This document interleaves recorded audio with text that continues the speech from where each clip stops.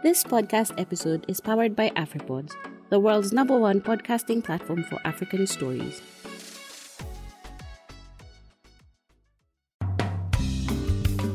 Hello, welcome to this week's edition of the Africa Climate Conversations weekly podcast. I'm your host, Sophie Mbogwa.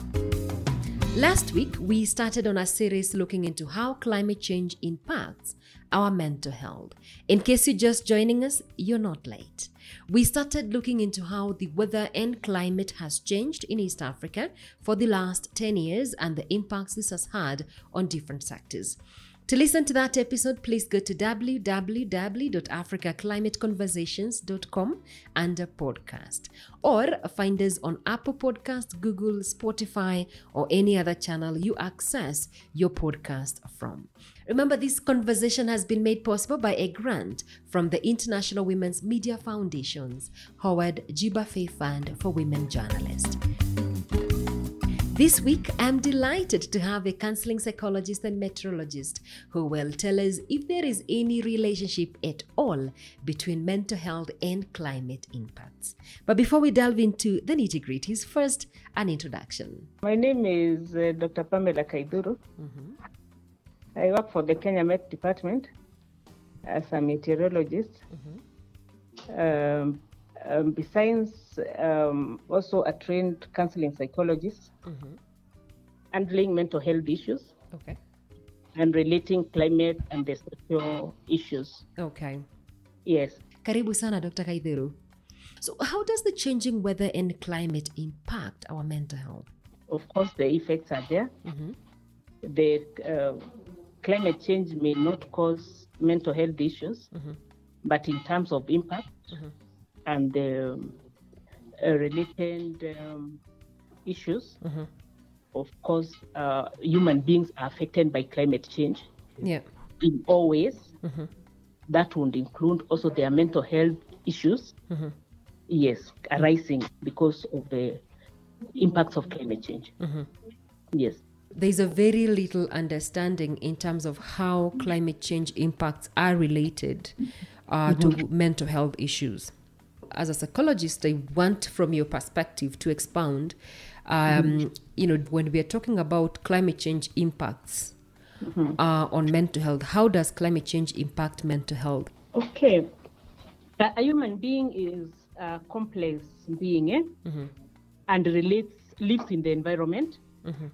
The same environment is changing, and the change that is occasioned by climate change, as the climate is changing, the social well-being of the person is also affected, even as the physical well-being is affected. When we talk about climate change, we are looking especially at the climate-related disasters. We're looking at droughts, we are looking at floods, we are looking at the increase in temperatures, various aspects of climate change, isn't it? So all these things, the person is within the environment where these changes are occurring. Sure. Now, depending on the vulnerability and the preparedness of this person, then the impact will differ from either individual to individual or society, or certain population, because when you bring in the aspect of prepared, how are these people prepared dealing with the climate change? Let's take a situation of a flood. If there was early warning about the flood, and the people in that locality were prepared, they knew that there was a likelihood of floods, isn't it? Yeah, sure. The severity of it was made clear to them. The likely impact were made clear to them. Then they were told the necessary actions to take to reduce loss of lives and property and the livelihoods. Then the people have already taken that action that was guided, informed by the climate information. Sure. Then this person becomes less vulnerable, isn't it? So then they are, because of that preparedness, the effect to them will differ from somebody else who was not as prepared, who either didn't have that climate information, therefore didn't take the necessary measures to protect self and protect their livelihoods. Therefore, they will react differently. Okay. You see, it's about this issue that has hazard, the hazard that has come, that is climate related, isn't it? Then, when this hazard comes, what does this person think about it? There is a flood. Have they been prepared maybe to harness that hazard, or have they been prepared to deal with the outcome of this? If this person is well prepared, they are mentally ready to deal with the impact, isn't it? Yeah. Therefore, the person doesn't feel bad as it were. It's about what the person thinks about this event, what it makes them feel, and therefore the resultant behavior. If one feels hopeless, helpless, frustrated because of the drought, because of the flood that has occurred in their area, therefore it means their feelings are affected, isn't it? Sure. And therefore their behavior will be different depending on what they think, and therefore what it makes them feel about this drought. Look at a situation where there are frequent droughts, because today there are frequent droughts because of the climate change, isn't it? Yes. Before the population recovers from one drought, another is coming. They have not healed from the fact that they lost their property, they lost their livelihood, the crops that they planted is dried. Therefore, besides losing the crop, they lost the seed. Therefore, they are not even able to take care of the normal things like education, health, just the normal living. Yeah, sure. This person already feels hopeless. If this is repeated over and over, it could resort to a post-traumatic stress disorder. It leads to issues that are anxiety disorder. You see? It could also trigger an underlying mental health. One could be having a mental disorder, but because of this frequency of or the hazard that they are faced with, therefore it is triggering that. Then, of course, one feels, they don't belong. Yeah. So their mental health is already affected. And remember, most people are not, when we talk about mental health, many people are not aware of issues of mental health. Yeah. So even this person who is affected doesn't know actually they have a mental health issue. So they also don't even seek help. Because if they are able to seek help earlier, then this will be identified and treated, and then they will be taught coping mechanism, so they will be more resilient. They will be able to take the necessary action. Therefore, this disaster doesn't become as a bad issue to them as it was. You see? So it depends on the vulnerability and the preparedness of the person or the population. It also depends on, when you look at the issue of people who this has happened over and over. Yeah. They are already aware, like the elderly people are aware. At a time like now, when we see the signs that we are seeing, probably we won't get enough rain, isn't it? Yeah. So they know what to do. But imagine a young farmer who doesn't have that experience of history, and he doesn't have climate information with them. Yeah. Therefore, they go ahead and do their investment, and the investment fails. What does this make the person feel? Hopeless. They have maybe a loan to pay. Yeah. They cannot meet their livelihoods. They cannot be able to support their family. They cannot be able to treat themselves. You see? Therefore, mentally, they become unstable. Yeah. And if maybe they have an underlying mental disorder that it probably is not even identified, it will be made worse by the fact that there is this hazard, isn't it? Yeah. When we look at also in the population, we see that when this happens, it makes some people resort even to substance use. I have lost my property over and over to climate-related hazards. Yeah. Therefore, I feel hopeless. Yeah. What else do I resort to? Some people resort to substance use. Therefore, then you find substance-related disorders also developing. You find people becoming very irritable. Yeah. Therefore, conflict resorts. A population that is very irritable because of this advanced weather. And they are always feeling like they are disadvantaged. Probably the neighborhood, they are hearing there is enough rain, or even seeing that these people have harvested better. As here, because of our climatology, we are not able to harvest because what has happened. Yeah. So you see, it brings also conflict. These conflicts that are climate related, like because of pasture, then treated, therefore affecting their mental wellness. And does it, in terms of impact, also things to do with violence at home, domestic violence, contribute to that? Yes, it would be not only domestic, it can even be community violence, where you find some people, you hear that some people are it's a very volatile society. Because a little thing that is done, because of what they are already feeling helpless, hopeless, and maybe with the post-traumatic stress disorder, a little irritation triggers violence. Not only even at the family level, even at the community level.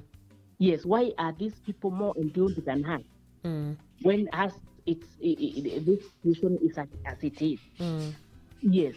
Pamela, when I was researching on this particular topic, I noticed that mental health and climate change is one of the least studied, basically, links that are made between to mental health. And you find, like in Kenya, you find that the National Mental Health Task Force released the report last year in 2020, identified that droughts and flooding are among the things that are associated with rising depression, suicide, post-traumatic disorders, and even substance use in Kenya. And then their report shows that out of, at least 25% of outpatients and 40% of all inpatients in different health facilities had a mental illness. But then you find, as much as there's such a huge, because like you find in Kenya, there's a huge burden of mental health. But then why is it that it's very least studied? There may not be one answer to the why it is less studied. Remember, psychology is almost like a new profession in the country. When you look at it, is that we don't have the critical mass, even at the community level, isn't it? So being a new profession, that link has not been well identified because there are not many studies that are informing that. But now it is emerging an area that requires research in many, many ways. In many ways. Looking at it from a coastal level, does it cause? Or does it, is it because of the result of the climate change? Isn't it? So this is an area, as you say, that is research is not very well established to create this link. But I can tell you, if you go to the universities in the next few years, there will be a lot of studies to indicate that. Because it is an emerging area of interest. Okay. Not only because of the increase in the disasters, but also because of the impact that are resulting from those climate-related disasters. Not only at individual level, but at community level and at country level and the regional level. So always the research is directed by a need. Now that the need has been identified, there will be more in-depth research to bring out this link. And looking into the Kenyan case, you find that 1 out of every 4 Kenyans suffer from a mental health illness. It's good to mention that natural disasters are part of other causes that are attributed to the rising mental illness burden in Kenya. But we are seeing natural disasters like flooding becoming prevalent, and in some counties, communities are struggling with disasters interchanging between flooding and drought. And this is not giving communities enough time to recover. Now, as a psychologist, would you say the society is knowledgeable and conscious of our mental well-being?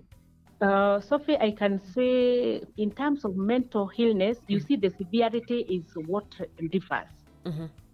And the awareness of mental health at the community level. Because when you talk to a person out there, even if you tell them, please go for a checkup, because it seems something is not right, they will tell you, me, I'm not a mad person. Yeah. Why are you saying I should go for a check? You see? So first of all, it is not well understood. So once it is well understood, then it will be related. People will be able to find out what is it. Yeah. Actually, mental health is not about one getting completely extreme. It's about the severity. We have mild, we have moderate, we have severe mental health illnesses, isn't it? We do that on that continuum. So for the mild, oftentimes people will look at it as if it is the normal. I mean, it is normal. This is how this person is. This is how this society is. So first of all, the diagnosis is a big challenge, and it's simply because of lack of awareness. Yeah. And also the stigma related to mental health issues. The stigma also is one of the aspects that makes even identification not be as good as it ought to be. So that one is saying, our person cannot be like this. Sure. It cannot be something to do with the mental health. So we continue treating physical illness when it is actually a mental health issue that is causing the pains and the disorder that one is having, isn't it? So as you say, things are not getting better because we are going from one issue to another. COVID-19 has come in. Yeah. It has triggered a lot of mental health issues. COVID-19 has caused loss of livelihoods, isn't it? Yeah. The performance at the family level in terms of resources is minimal. Therefore, and you see, like when the focus indicates like a La Nina that is forecast, isn't it? It will actually complicate the matter for the population, isn't it? But how many people will try to find out where am I mentally because of what has happened? We will find many people going to hospital because they have headaches. Somebody going to hospital because the back is aching, because I'm diarrheaing. But all these things, when you if you are able to get this person to do a psychological assessment, it will be established that these physical symptoms that are being seen are actually linked to what this person is thinking about the situation that they find themselves in. And therefore, it is a mental health issue. It's very interesting you mentioned that, because I was actually going to ask you in terms of what do we need to look out for, because you find that disasters are happening more often, and also there's a lot of uncertainty, because every year WMO keeps saying this is the hottest year on record, 2019, 2020. So it's like we yet to see the hottest year. Basically every year becomes the hottest year yet. When you find winters are becoming too cold, you find summers are becoming too hot, and there's that level of uncertainty of unknown. What do we need? What are some symptoms or specific issues that I look at and I'm like, probably I could go to the hospital and say, you know what, I need to see a psychiatrist, you know? In terms of mental health issues, what to look out for is the mood of the person. Are you sad? Are you getting sad because of what is happening?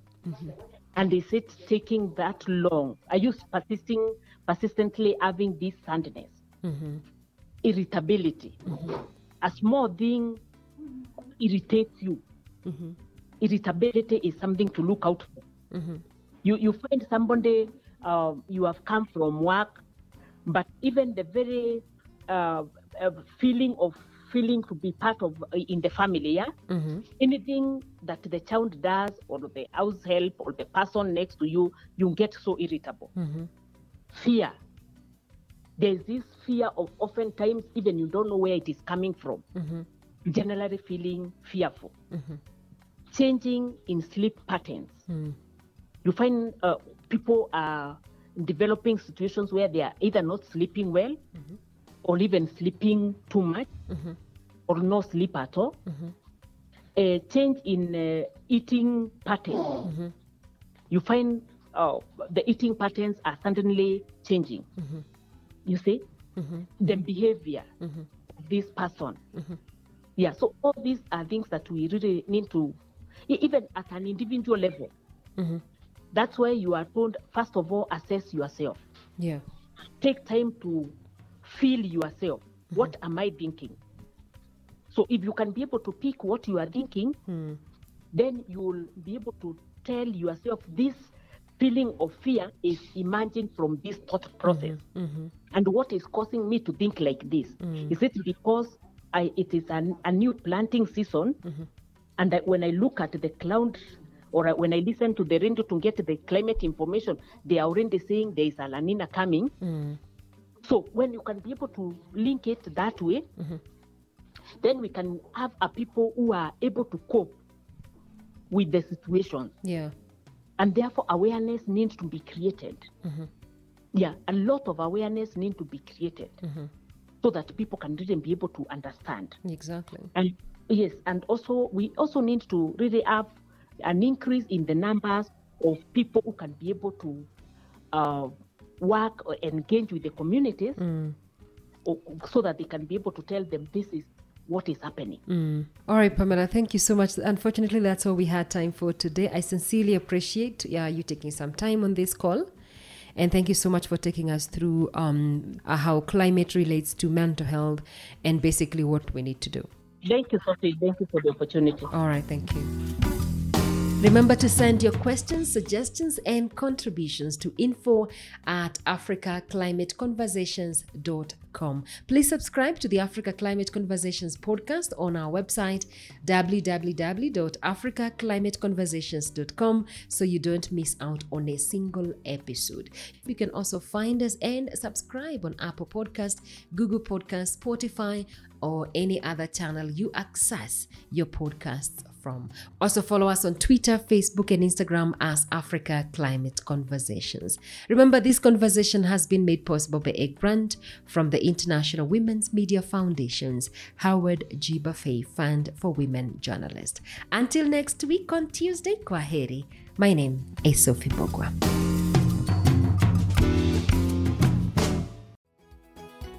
Inaendeshwa na AfriPods.